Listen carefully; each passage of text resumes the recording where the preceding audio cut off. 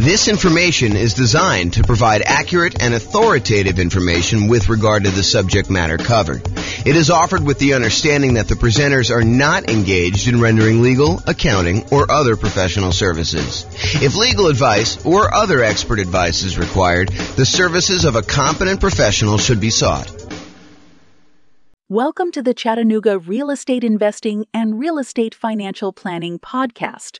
Learn all about investing in real estate in Chattanooga, Tennessee, with a combination of real estate financial planning and modeling with numbers specific to Chattanooga, plus syndicated, more generalized recordings of live and pre-recorded real estate investing classes, not all of them specific to Chattanooga. Be sure to stay tuned after the podcast for a message from our sponsors. All right. Well, welcome and good morning. This is James Orr, and this is a special class. So just got back from my vacation, tropical vacation, and had a voicemail message come in from someone who wanted to hire me to do some consulting on a value add multifamily property that they've recently bought.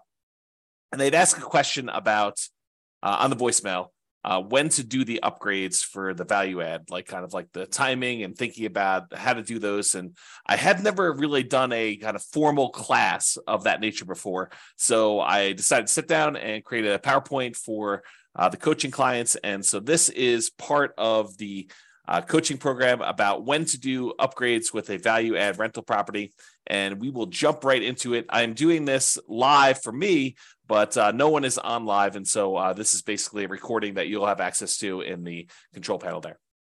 So kind of where are we in this process? The coaching is primarily about how to improve rental property cash flow now. And if you think about that, it's this kind of visual that we have of all the different stages for when you're acquiring a property. And this is in the stage for improving the property. And specifically, it's in the upgrade property section. So if you're familiar with this kind of visual that we do, these are all the different strategies for improving rental property cash flow, either cash flow or cash now kind of stuff. And that's for when you're searching for properties, all the things you do when you're searching. These are all the different things you do in order to improve cash flow when you're financing the property.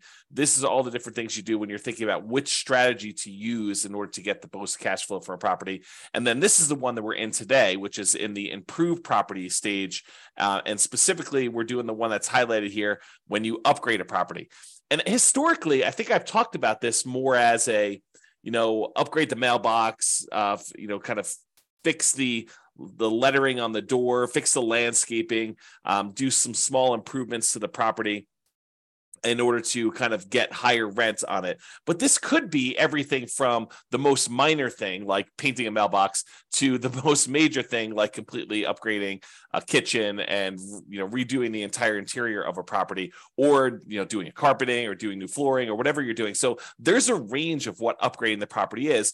And one of the questions is, when do you do that? Do you do that as soon as you buy the property? And we're going to talk about that. Or do you do it, when you have cash flow coming in from the property and you kind of fund it with cash flow from the property? And then what is the kind of like economic or mathematical calculations we do in order to determine, should we do this upgrade or not? And mathematically, how do we think about that? And so that's what I plan on covering in this particular one. Just to kind of finish this out, there's a whole section on when you're marketing property. There's a section when you already own property, section when you're renting the property, all things to do with property management and as you're renting it. And so those are the different stages. And today we're covering this one in the improved property and specifically upgraded property. Okay. So specifically for this recording, I want to focus on when. I know if you're not, and when, as opposed to what you should do, what improvements you should do, and how much each of those will change the rent. I think there's a lot of variation in that, and it's very market and property specific.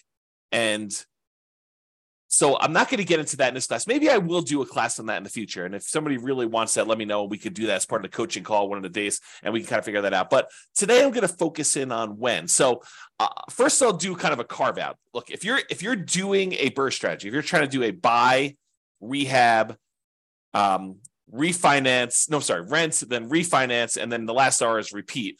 If you're trying to do that kind of process, then obviously you're going to do a lot of the improvements in the value add upfront as soon as you acquire the property, because you want to have all the value add done to improve the property value so that you can do your refinance and pull out as much money as you can, leave as little money in the deal as possible is probably a better way of saying that when you're doing these kind of burst strategies once, because you want to take advantage of that increase in value of the property.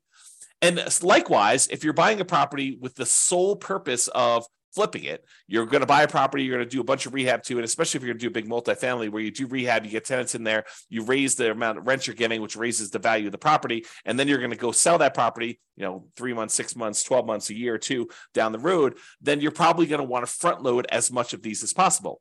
I think when the nuance comes in is when you plan on holding the property long term. You're not going to do a burst strategy, which you're going to front load and do as much of the stuff as you can as quickly as possible. And you're not going to try to do a value add in order to sell a property quickly. So when you're not doing those two strategies and you're going to kind of hold the property, I think there's a little bit more subtlety and math that goes into should you make an improvement to a property or not. It's not like you're going to always constantly maximize and improve the property, because sometimes that does not make sense from an economics return kind of standpoint. So let me just make sure I read my notes here. So if your plan is to not take short-term advantage of the forced appreciation, which is really what you're doing when you're doing all these improvements on a property, is you have natural or organic appreciation when a property tends to go up in value over time. You hold a property and inflation happens and things become more expensive. That's organic appreciation, or kind of like natural appreciation. The property values tend to kind of creep up over time. But you can force appreciation too. You can go in there and actually add value to the property and get stuff done. So if you're not trying to take short-term advantage of that forced appreciation, you're not trying to sell it and capture forced appreciation, and you're not trying to refinance the property to benefit from the forced appreciation, which may or may not be BRRRR. Sometimes you kind of like improve a property and then you do a cash out or a long-term financing because the way you had to acquire the property was different, which I guess is a variation of BRRRR, but I digress. So if you're not trying to take advantage of that short-term forced appreciation, then you may want to emphasize the returns from the return quadrants, and specifically, I think, more of the cash now side. You could go ahead and invest in something and get appreciation and maybe even some improved debt pay down, although it's much less likely. We'll go over that in a second here. But you can get this kind of improved appreciation. But honestly, you don't get that appreciation benefit until you either sell the property or you do some type of cash out refinance. And so the benefit from that is at some undefined point in the future, and it's uncertain.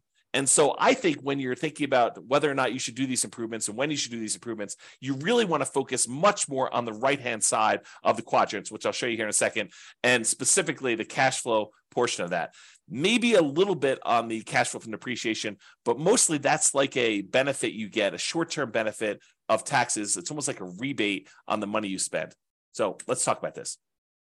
So for those of you who have not seen this before, you should definitely dig into this. This is my return quadrant, and just shows you that the 4 different areas of returns plus the return you get from reserves when you own rental property. So appreciation, the tendency for property values to increase over time. Cash flow, that is your net cash flow after all expenses, your rents and any other incomes you have in a property, minus mortgage, taxes, insurance, PMI, property management, maintenance on a property, capital expenses on a property, if you're kind of doing those in there as well. Like all of the expenses, so all the income minus all the expenses is your net cash flow. So that's what this cash flow one is about. Debt pay down is the amount of principal you're paying down on the loan each period of time, whatever you're measuring here. Usually it's a year. And then the tax benefits are usually the tax benefits of depreciation. When you own a property, the government allows you to say, look, the value of the building, not the land, but the value of the building has a finite lifespan. And we understand that as the government, and so as the taxing body of the government. And so we are going to allow you to depreciate the value of that building over time, because a building, in theory, goes down to zero. You utilize the limited lifespan of the building over, in most cases, 27 and a half years for residential properties. That's per the tax code. So those are the tax benefits you get. And a lot of times we look at that historically as the cash flow you get from those tax benefits. So it's not just the raw amount that gets depreciated. It's the amount that gets depreciated times whatever your tax rate is, which means this is the amount of money you get back on your taxes, or that you don't have to pay in on taxes from other income you're getting, like rental property income or from your job in some cases. So those are the 4 different areas of return. And then we have reserves, which you get a return from that as well. So the total of it is written in the middle of all 5 of these, and that's kind of how we visualize that. So by improving a property or adding upgrades to the property, we're often improving 3 quadrants in terms of dollars. So if you think about the return quadrant, we can measure it in several ways. We could say, how much in dollars did the property appreciate? How much in dollars are we getting on cash flow? $2,000 a year, $2,400 a year, $5,000 a year, whatever you're getting in cash flow. How much in dollars are we paying down the loan? And how much in dollars are we getting in terms of cash flow from depreciation by owning this rental property? And then how much in dollars are we getting as a return on the reserves we need to set aside in order to prudently invest in this property? So if you think about it, you can have dollars, return in dollars quadrants, or you could have return on investment. So you could say, hey, look, this property went up $5,000 in this year, and I had to invest $100,000 in order to buy this property. So now it's a return you're getting, the $5,000 in return, divided by the amount you invested in order to acquire the deal, which is now a $5,000 divided by $100,000, and it gives you I think if my math is right, a 5% return from appreciation. And you can look at that for all of these. You could say, I'm getting $5,000 a year in cash flow on a $100,000 investment. So my return from cash flow is 5%. And so all of those are return on investment. And we typically use that when you first acquire a property. So when you first invest the money in order to do the deal, because it doesn't make sense in my mind to say 10 years later, okay, now I'm getting $10,000 a year in cash flow on this particular rental property, and I had to invest $100,000 10 years ago to get that. The further you get away from when you first make that investment, the less the initial amount you invested in the deal matters. I think the longer you get away from it, the more you need to think about how much am I earning from appreciation and cash flow and debt pay down and tax benefits and reserves on how much equity I have in my property. So after you buy the property, shortly after you buy, we switch, in my mind, from thinking about it as in terms of return on investment, and we start thinking about it as return on my equity in the property. And for more advanced people, if you've heard me talk about this before, it's not even technically, in my mind, return on equity. It's return on the equity you'd walk away with if you sold the property after all of your expenses of sale, your real estate commissions, your closing costs, any depreciation recapture tax, and any capital gains taxes. All of those expenses need to be subtracted out of the equity you're getting. And so really, when I think about it, like more advanced strategy is the returns you're getting divided by the return, divided by your true net equity after all expenses. Okay, but now I've digressed. The reason why I wanted to tell you that is there's really 3 flavors primarily that we talk about for these return quadrants. One is return in dollars, the amount of money that the appreciation, cash flow, debt paid out, tax benefits went up. The return on investment, when you first acquire a property, the amount of money you're making on the property divided by how much you had to invest in order to do that. And then once we've owned a property for a while, it's now return on equity, or what your return is divided by how much equity you have in the property. So let's first look at dollars and see how this is impacted by doing this forced depreciation, by doing upgrades to a property or improvements to a property. So this is just the appreciation quadrant we're talking about now. As we improve the property, we often force the property to be worth more. I mean, think about this. You go into a property and you replace the carpet, or you add a new roof, or you add a new furnace or something like that. Don't you, in theory at least, improve the value of the property? Now, from an appraisal standpoint, it might be tricky. However, with multifamily properties, a lot of times if you're able to get more in rent because of the way that they can calculate what a property is worth based on a cap rate, we can now say that because rent is more, now the property is worth more. This doesn't apply nearly as much to single family homes, probably even duplexes, triplexes, and fourplexes. The more properties you get, the more units you get, the more this cap rate idea and valuing properties using cap rate can matter. So the more rents we get on a property, the more the property is worth. When you and to a lesser degree with things less than 5 units, but more commonly with 5 units or more. So with these kind of like single family homes, duplexes, triplexes, fourplexes, a lot of times improving a property in order to increase rent is not going to necessarily directly improve the value of the property. Really what we use to determine value for properties on like single family homes, duplexes, triplexes, and fourplexes are comparable sales. So you have to have another property that is a single family home another single family home if you're comparing it to a single family home, or another duplex or 2 or 3 sell that is similar to your duplex so that you could use that to determine value, or triplex is the same thing, or fourplex is the same thing. So you have to use like type properties. And there are lots of exceptions for how you calculate this value, which we're not going to go into here. But that's the idea. Okay. So as we improve the property, oftentimes we kind of increase the value and make it worth more. So for example, if you are buying properties and they are all really old 1970s vintage type properties, and you're comparing them to those properties might be selling for a certain price. But if you completely rehab your property, upgrade the kitchen, upgrade the bathrooms, upgrade the flooring, upgrade all the windows, upgrade the roof, upgrade the furnace, the heating and air conditioning, HVAC, if you upgrade all that stuff, now you should be comparing that property to similar properties of similar quality. And so you might get an increase in value by doing comparable sales approach. Usually for these multifamily properties, by improving the value of the property and getting more rent, you're able to get more value through the cap rate calculation determination for value. Okay. So the raw dollars, when we do this kind of upgrade, the raw dollars in appreciation goes up. Your property was going up, $3,000, $5,000 a year, whatever it was kind of going up, nice, slow and steady. I guess it's this way, slow and steady to the right, up. But now when you come in there and you add an investment of $10,000, $20,000, $30,000 to do improvements to your property, you might get a significant step up in appreciation for that year. And then from there, it tends to grow at whatever that rate is. So you spend $10,000, now maybe your property is worth $20,000 more, as just a hypothetical example. Don't use those numbers as like a guide and say, for every 10K I invest, I'm going to get 20K out. You have to do the math, and that's what we're going to talk about here a little bit later. Okay. So if you're doing that, though, you put $10,000 in, you're going to get like an improvement of increase in value of $20,000. That's a step function increase in forced depreciation. So if we think about that, this extra $20,000 return in dollars goes here. So now we saw a bump up in the amount we saw in appreciation. Now let's look at cash flow. So a lot of times by improving the property, we can often increase the income we get on the property.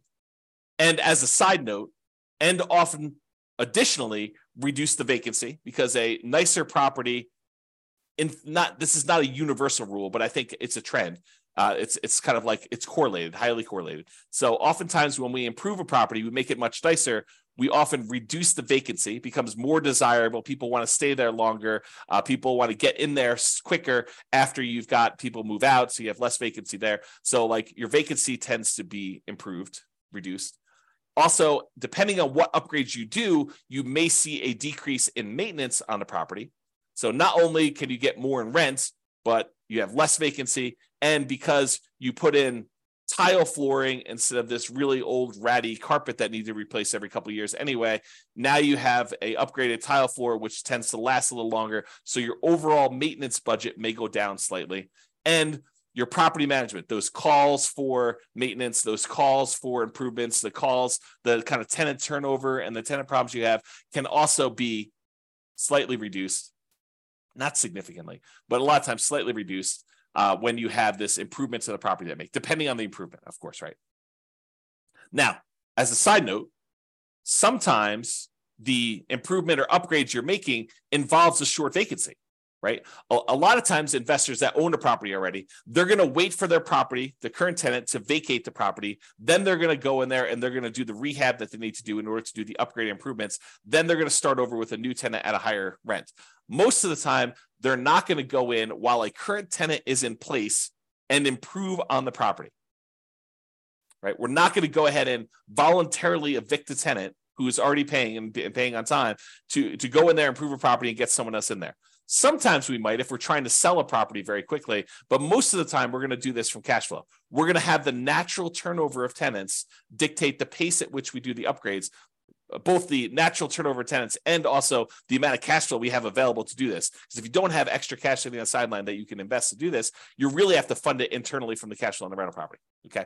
So sometimes though, when you get the tenant to vacate, you now have a month, 2 months, 3 months, depending on how good you are at getting rehabs done, how quickly, in order to get this property rehabbed and then back on the rental market. So sometimes we have a short vacancy, which might result in temporary cash flow dip while you're doing the improvements and finding a new tenant at the higher rents. So some periods of time, there's that. Okay, in addition, this increase in income, especially for multifamily properties, which we talked about, is the primary driver for increased property value. So when we're talking about these 5 units and up, especially, by getting more in rent, by improving the cash flow, the net operating income on the property, we are able to increase our cap rate on the property, which means that in order to have if we were going to sell the property and we're getting a certain amount of rent and the cap rates for similar properties like this are selling for whatever they are, that means that we can get a higher price to get about the same cap rate, if you think about it that way. So for properties deriving value from income using calculations like cap rate is what I had as a comment there. Okay, in some cases, improving the property will also result in taxes and insurance bumping up a little bit, which will push back slightly against improved cash flow. So to kind of give you an entire view of this whole thing, yes, by improving the property, we often get a bump in rent or other income on the property, depending on what we're doing. And additionally, as a benefit, we sometimes get reduced vacancy, sometimes get reduced maintenance, and sometimes get reduced need for property management, less calls for maintenance, less calls for issues going on with the property. So those are the kind of bonuses. But when you do improve your property, sometimes the tax man comes and reassesses your property and says, now that your property is improved, it's worth more. Your property taxes will go up a little bit, and that can push back a little bit against the gains you had in those other areas we talked about, the rent, the vacancy, the maintenance, the property management. Okay, so sometimes taxes will go up. And because it will now cost more to repair things on your property, sometimes your insurance will go up a little bit more too, right? You no longer are got a really low-end property that doesn't cost that much in order to kind of keep upgraded. And now your property is much nicer and more improved. And so your property insurance may go up. These are relatively minor, unless you do major rehabs. But these are usually relatively minor pushbacks against that improved cash flow. But in order to give you an entire picture of what's going on, I did want to talk about that slightly. Okay. This is a really small note. This is me getting crazy with the minutia. Sometimes by having these increased taxes and insurance, that means your expenses on the property kind of bump up a little bit, which does mean that the amount of money you need to keep in reserves kind of increase. If you say to yourself, hey, look, I want 6 months of reserves on a property of all my expenses on a property that I'm doing. Well, if your taxes and your insurance go up a little bit, then obviously you need to have a little bit more insurance. But we're talking about really, really small numbers. And so the return you're getting on reserves can also be affected as that as well, which means that your overall return is probably going to be impacted as well. Okay, we talked about that. All right, so we talked about appreciation. We talked about cash flow. Now let's talk about the tax benefits. So some of the improvements you make, you may be able to write off the entire amount in the year that you make them. And talk to your tax advisor about where the threshold for this. It's usually a safe harbor provision, which says anything under a certain dollar amount, you can just write off in the first year. But talk to your tax advisor to get the most up-to-date ones. Others will require you to spread it out over several years. So some of these things are going to be considered improvements that have a certain lifespan. So look, you're going to do something that costs more than the safe harbor threshold, and you're going to have to write off the expense that you had over 5 years or 7 years. I don't even know the tax code. I'm not a tax expert, but they write it off over a certain period of time. So you can't just write it all off in the same year. So you will get some improved tax benefits, either an immediate one or ones for the next, whatever number of years, 5 years or so. So this can improve your tax benefits from depreciation in the short term to midterm kind of range of time. But realize you're really just getting some of the money you spent back in taxes. It's not like you are making money on this, right? It's not like a amplified return. You're spending money and you're getting some money back on taxes. So it's sort of like a rebate on what you spend, a kind of refund of some ways of the improvements that you made. So I would heavily discount the importance of this return as you think about the whole thing, right? So that's just kind of my comment there. All right, so now we talked about this. So instead of just looking at, the dollar amounts we made, how much appreciation we saw by doing the improvement, how much extra cash flow we saw by doing the improvement, and how much extra tax benefits we saw. Really, instead of looking at the dollars amount, what we really want to look at is how much they improved by how much we needed to invest in order to get that return. So like a return on investment quadrant, if you want to think of it that way. When you choose to invest more money to improve the dollars in return, you invest money in order to get a higher rent on a property, for example, it may help or hurt you with the rate of return you're getting on that investment, depending on how much you needed to spend to do that. Let me give you an example to explain to you what I mean, okay? So a baseline cash on cash return on investment calculation. This is just a really simple example to show you what I'm talking about here. So you're making $1,000 per year in cash flow on a $20,000 investment that you made in order to acquire this property. Okay, that's a 5% cash on cash return on investment. $1,000 divided by $20,000 gives you a 5% cash on cash return on investment. Nothing tricky here. All it's really simple, straightforward stuff. But what happens if you choose to add an additional $5,000 to optionally improve the property? So you spend $5,000 to make some type of improvement or upgrade to the property. How does that play out with the return you were already getting?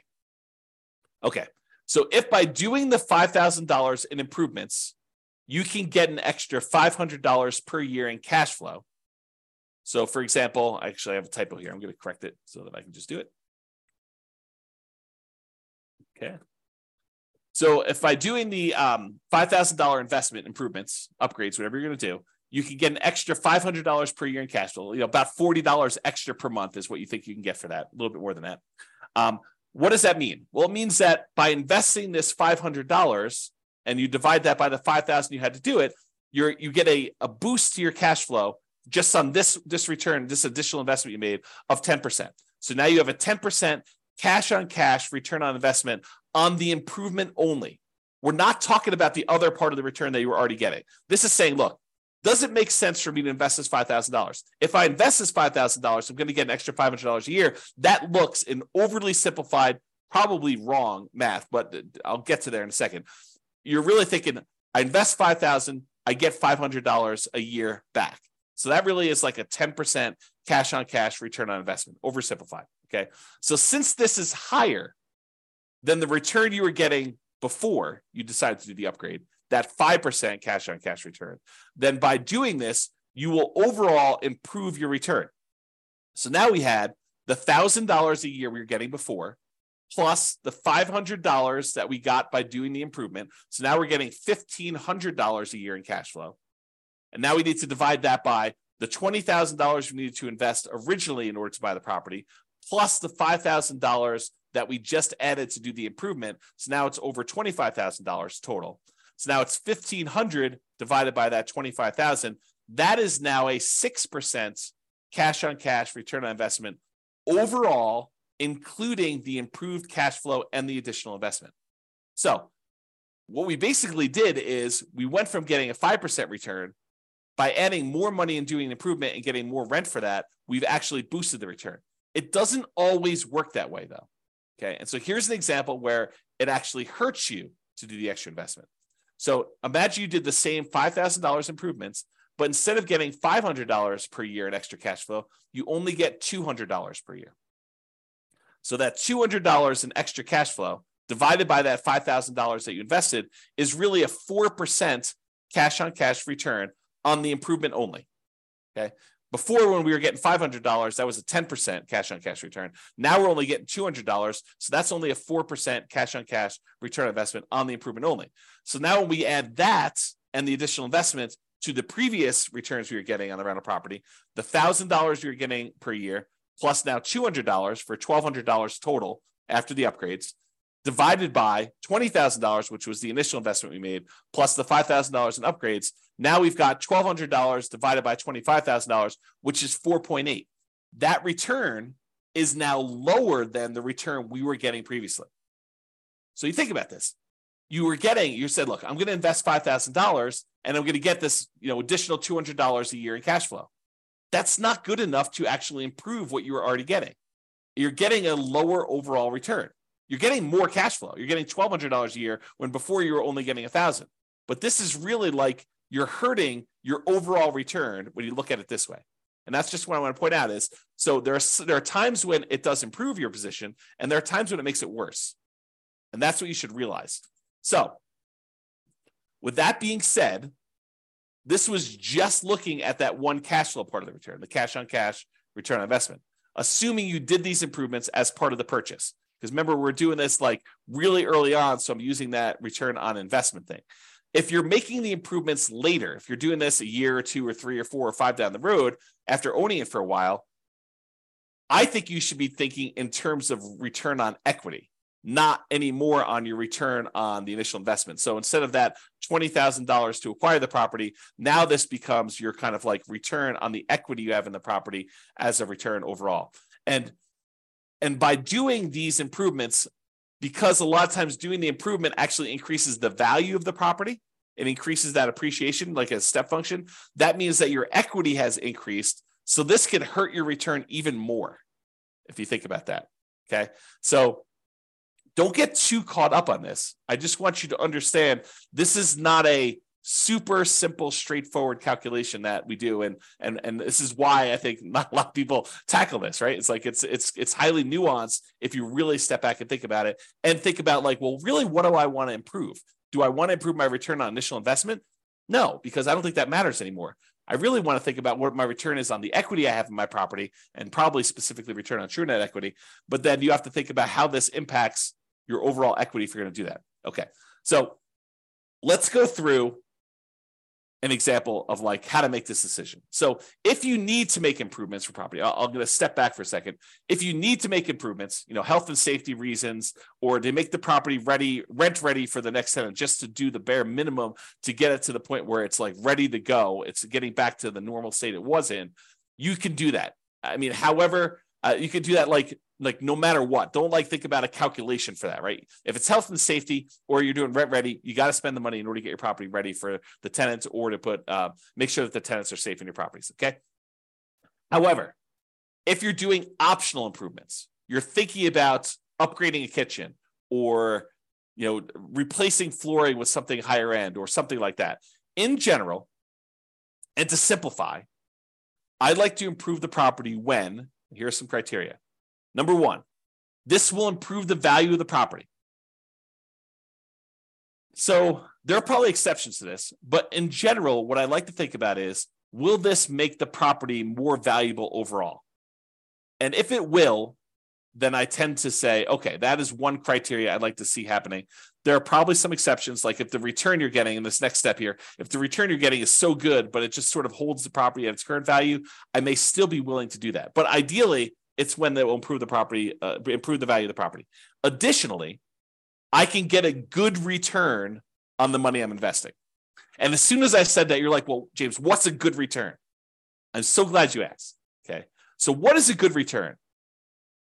The good return is, think about where you can invest money now and what return you can get with similar risk characteristics. So if you say, I could take this money and go put another down payment down and acquire another rental property, and this has similar risk characteristics to what I'm already doing, then you could make an argument that if the return you're getting by buying the new rental property or putting down payment is better than the return you can get by paying for this improvement, then maybe you should go do the new rental because that's a better return. Or if this is similar to that, and maybe you don't have enough for a full down payment, but you have $20,000, and the $20,000 can get you a similar return you want to do. So you have to look at these things and decide, is this a good return for the money I have? Another thing, which I didn't have on here, which I probably should have, but just made this presentation. I think it matters what you're trying to accomplish. In some of our other modules, we've talked about this idea of, what is your financial independence goal? What does it look like when you're financially independent? And how do you get there? Are you buying properties to rehab, fix up, resell, take the money, and then use that to pay off other properties? Are you taking the money and you're using that for down payments to acquire enough other rental properties where you have more than you need that you could sell off some and pay off the others? Are you doing this so you have a bunch of rental properties, you're just going to pay them off free and clear? You're going to do this where you have enough rental properties where the cash flow you're getting is going to be enough to support you even without paying them off? Like, what is your strategy to get there? And does this actually lead into your strategy? Because it might be better for you to buy more rental properties if that's part of your overall plan to get you to financial independence. And this may not make sense for you to do the improvements on the property. Or if you're trying to get there with cash flow on the properties you have, this may make a lot of sense to do.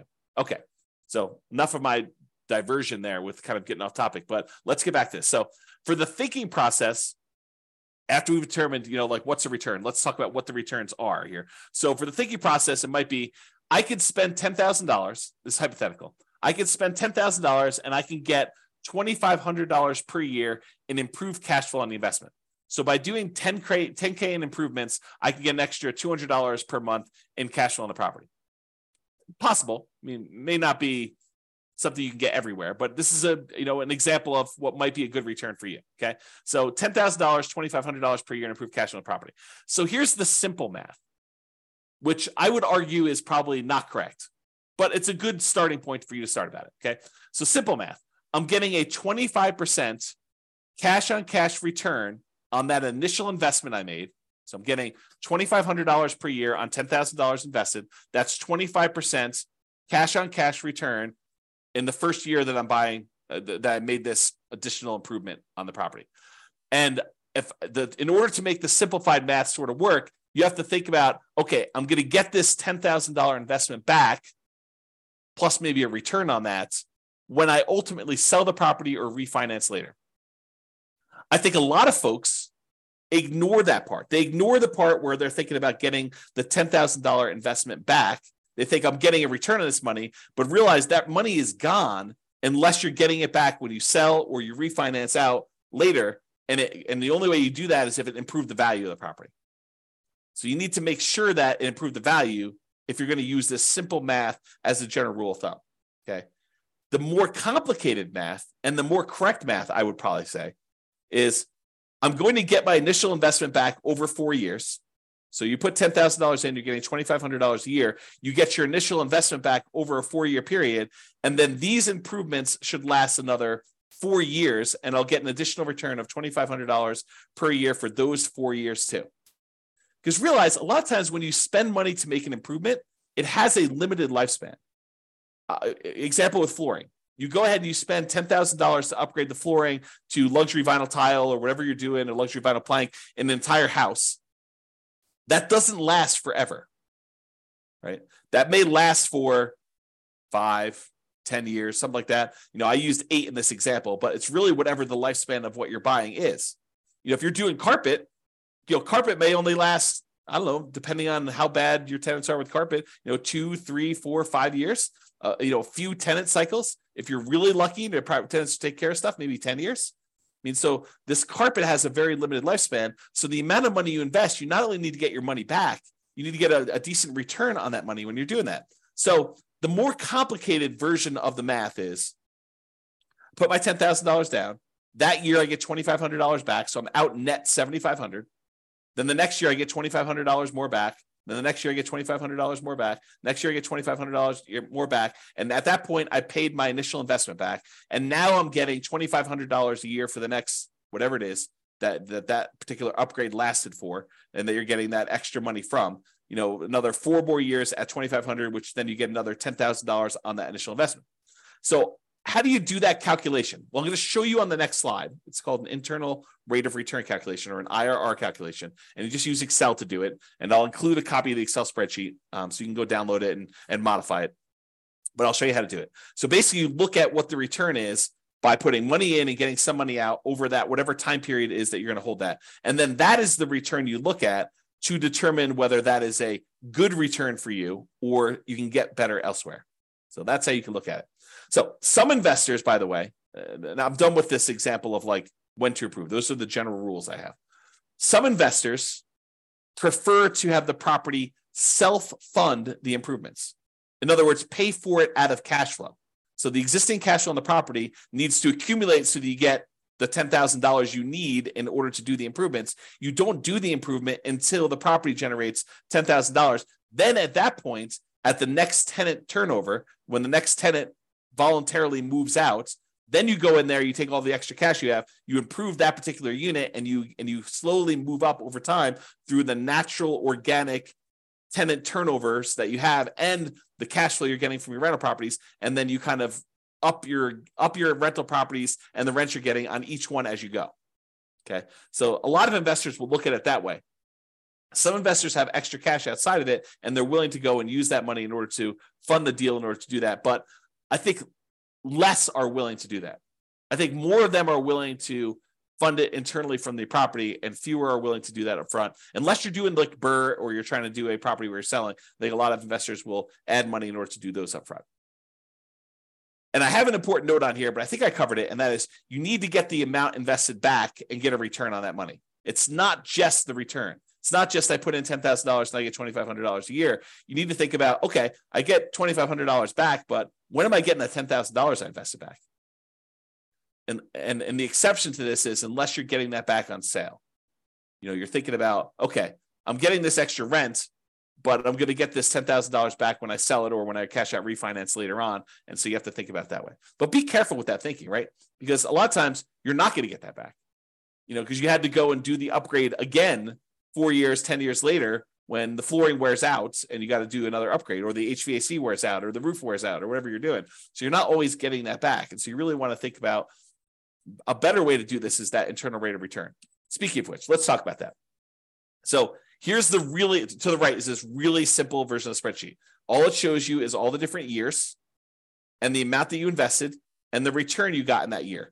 And if you need more years, just go ahead and add additional ones. Make sure you change the formula so that it calculates it right. So it's using all of the different years to do it. But you'll want to go ahead and add however many years that particular investment added.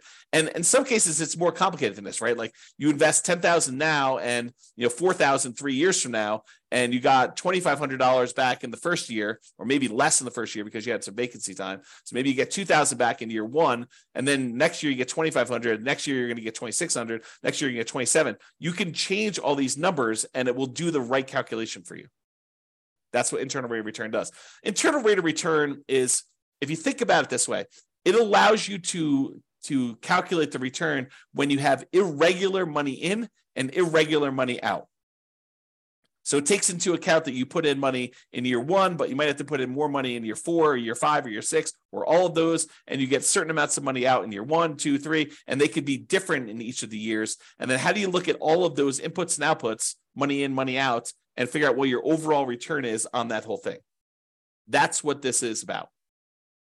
So you spend the $10,000. What I've modeled here is I spend $10,000. I got $2,500 a year for 8 years. So my net investments in year one was $7,500. In fact, let me correct this because this is bothering me a little bit. There we go. Oops.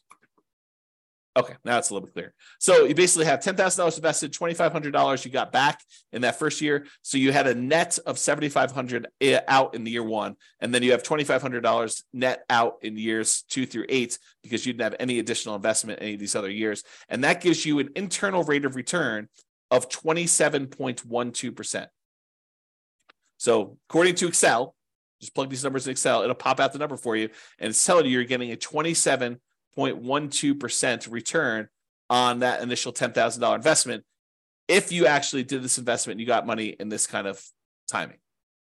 So that becomes the question. Is 27.12% a good return for you? Could you invest $10,000 somewhere else and earn 27.12% per year internal rate of return with similar risk characteristics?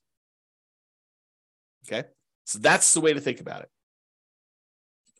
All right, so in conclusion, this last slide. In conclusion, when do you do upgrades on a value-add rental property? If you're trying to do BRRRR, the buy, rehab, rent, refi, and optionally repeat, you probably want to do them right away. There's not really much of a question there. If you're looking to sell the property, probably want to do them either as soon as possible or just long enough in advance of the sale to document improvement in rent to justify a higher sale price. So sometimes it takes time from once you do the thing to show I've got this record of rents, and then you got to document it, and there's some negotiation there. But you want to be able to document it, so you need to figure that out with your real estate agent. Or if you're looking to keep the property, in general, at a reasonable pace between tenant turnovers. So as tenants turn over in your property, you would consider what improvements to make there and what your return you would earn by doing those improvements and whether that is worthwhile doing. Some investors will want to have the property self-fund these improvements from cash flow between tenant turnover. So you accumulate enough cash from the property that it's generating that you take some of the money and you do this. Now realize, if you're doing it as we suggest, you're putting aside money for maintenance on a property already.